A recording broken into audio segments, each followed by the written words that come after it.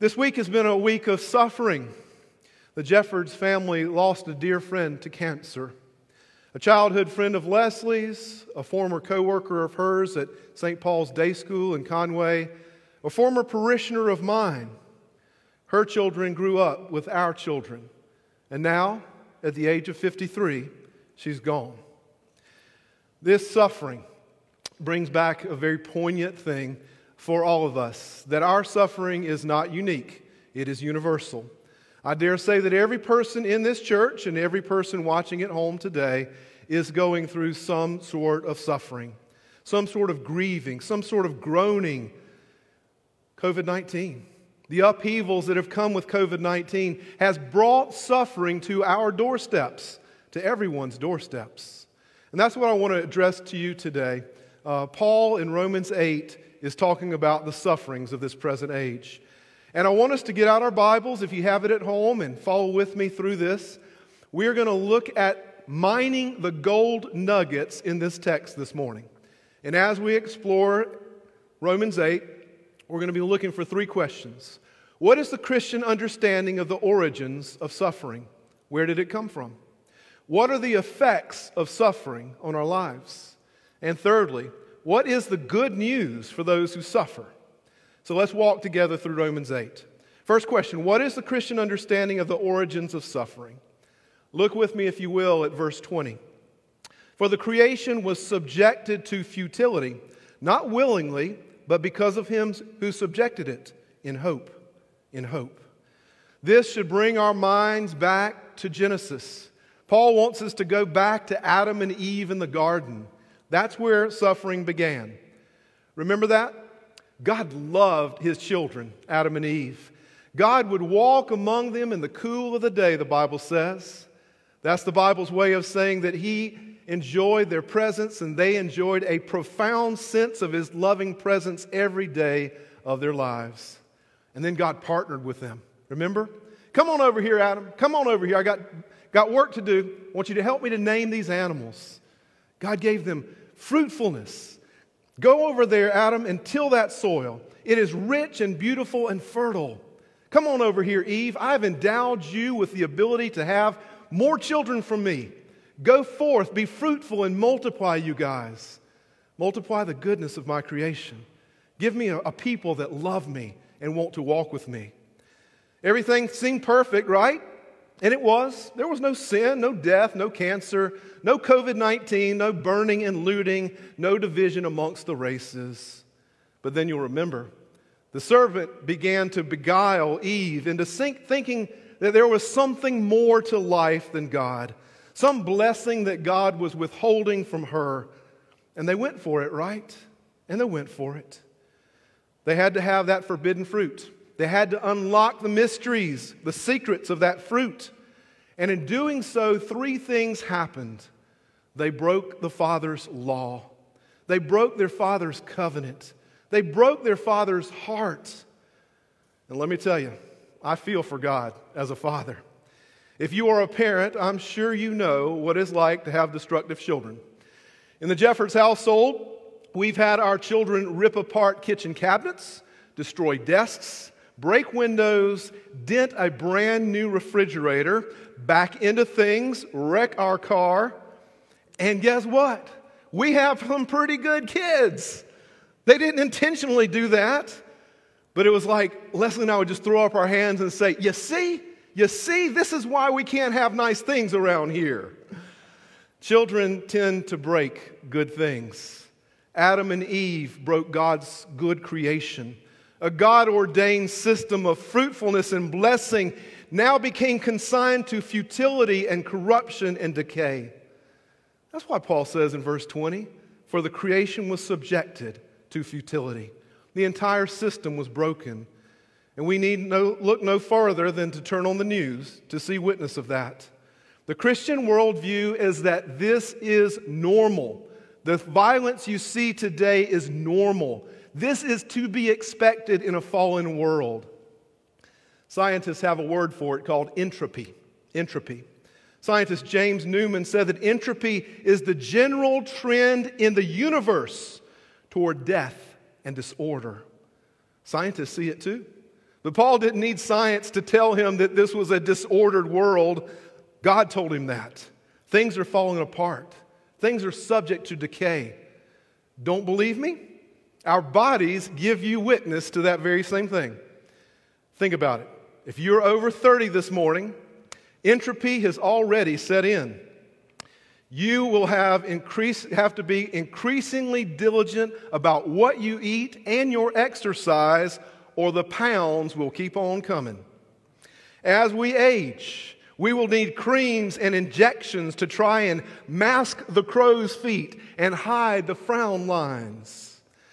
We start to find hair growing in all the wrong places and falling out in the places that it should be. So what's wrong? Nothing's wrong. It is part of the normal life we live in a corrupt, sinful, and broken world. So here's the point, friends. At the end of the day, at the end of this day, if you were able to walk and breathe and love and praise and worship and pray, know that these things are not normal. What's normal is the world falling apart. If you have days of health, of love, of goodness, of God's glory, these are not normal. You need to praise God. These things are called grace. God giving us undeserved supernatural gifts, gifts in the midst of a decaying world. These are God's grace. Because of this worldview that Christians hold, I believe that Christians ought to be the most joy-filled Christians with praise and glory every day. Christians should be the most amazingly thankful people on the planet because we understand the worldview of a fallen world.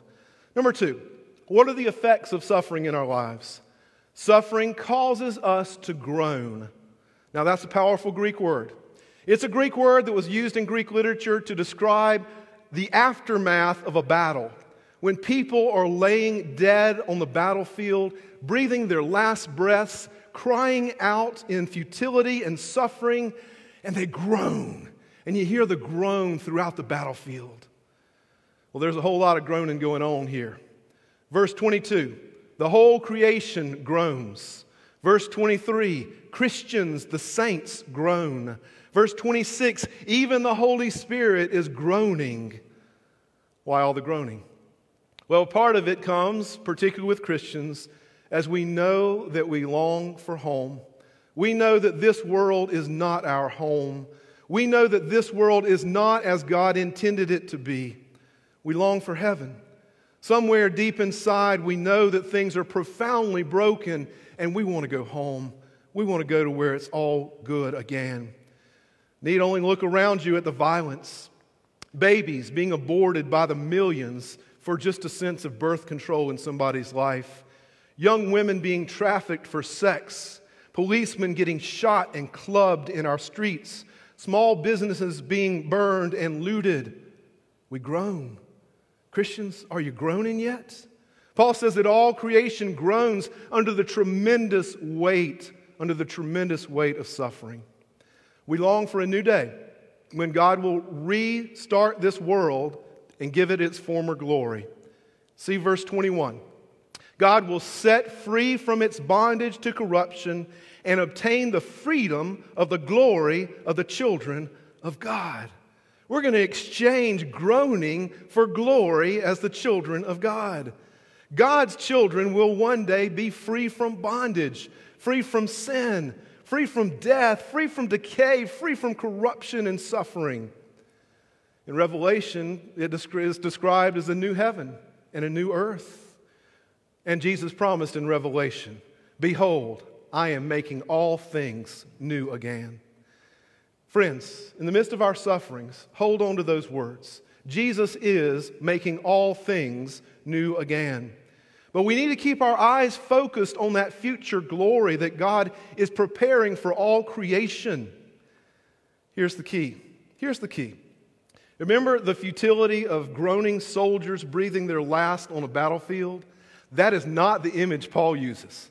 Look at what Paul uses, verse 22. For we know that the whole creation has been groaning together in the pains of childbirth until now. Not a soldier dying, but a mother anticipating something wonderful. a groaning mother, going through the trauma of 9 months of pregnancy and an extraordinarily painful delivery, but she does it gladly because she anticipates that child with joy. A baby's coming, a new life is emerging. In joyful expectation, she endures the present suffering. That's what Paul is saying. That's why Paul is saying that Christians should have this eager longing as we await that day of redemption. For even our worn out, tired old bodies are going to be renewed. Look at verse 23. And not only the creation, but we ourselves, who have the first fruits of the Spirit, we groan inwardly as we await eagerly as adoption as sons, the redemption of our bodies. No more pain, no more cancer, no more friends dying at 53, no more COVID-19. Glory is coming even to our bodies. And we wait, Paul says, with patience, trusting in God's future for us. Not the battlefield, but a mother giving birth to a brand new creation. But there's only one requirement for us as Christians, and you'll find that in verse 17.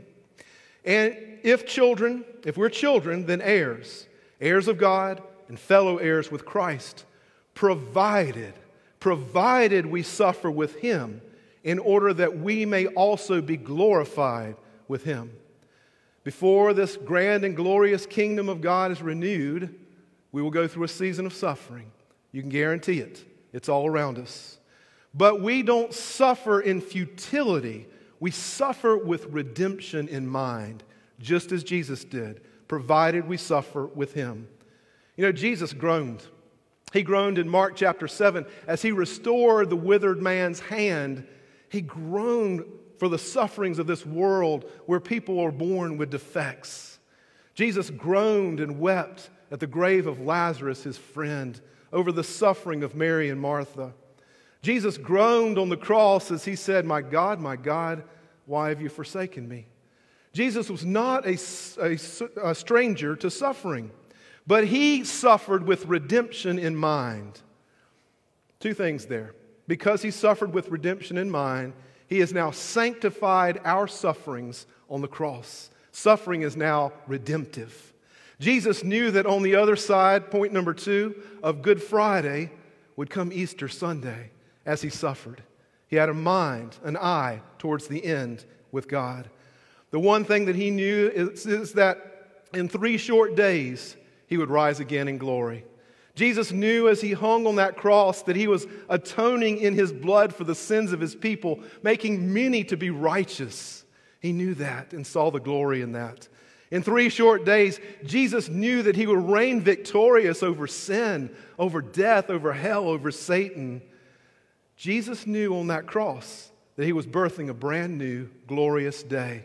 It was redemptive suffering. And Paul says, if we are children, we will suffer with Him in order that we might be glorified with Him. We suffer for others. Finally, what is the good news in this time of suffering? The good news comes by way of the Holy Spirit. I want to drop 2 on you. How do you know if God is your father or your boss? I'll tell you why. If you go through suffering in your life and you feel that God owes you for the good works that you've done, and you cry out to God and say, why am I suffering? I deserve my due wages. I have been good. I don't deserve this God. If you do that, He's your boss. A boss gives you wages for your work. If He is your father, though, you know His tenderly father care even in the midst of suffering. You know that He loves you more profoundly than you'll ever imagine.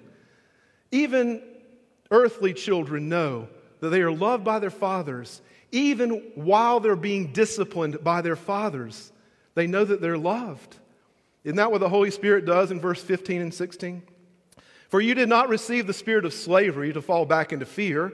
You received the spirit of adoption as sons, by whom we can cry out, Abba, Father, Daddy.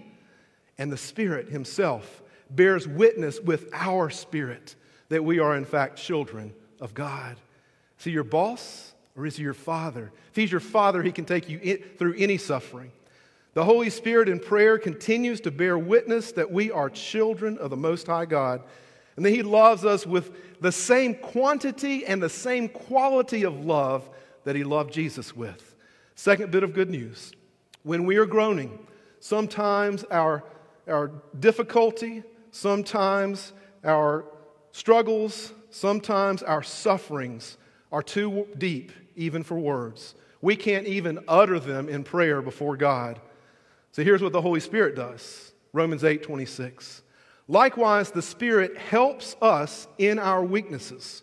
For we do not know what to pray for as we ought. But the Spirit himself intercedes for us with groans too deep for words. That same word, groaning, because of suffering. The Spirit comes alongside us and groans with us. He groans. When words fail us, the Spirit does not. He communicates our needs and our sufferings before the throne of the Father directly to the Father's heart. Paul finally commends us. Look to the future that God holds. Verses 18 and 19. Keep on looking to the end. Paul says, for I consider that the sufferings of this present time are not even worth comparing with the glory that is to be revealed to us. For the creation waits with eager longing for the revealing of the sons of God. You know, one of the ancient prayers of the church, Maranatha, comes from Revelation 22:20.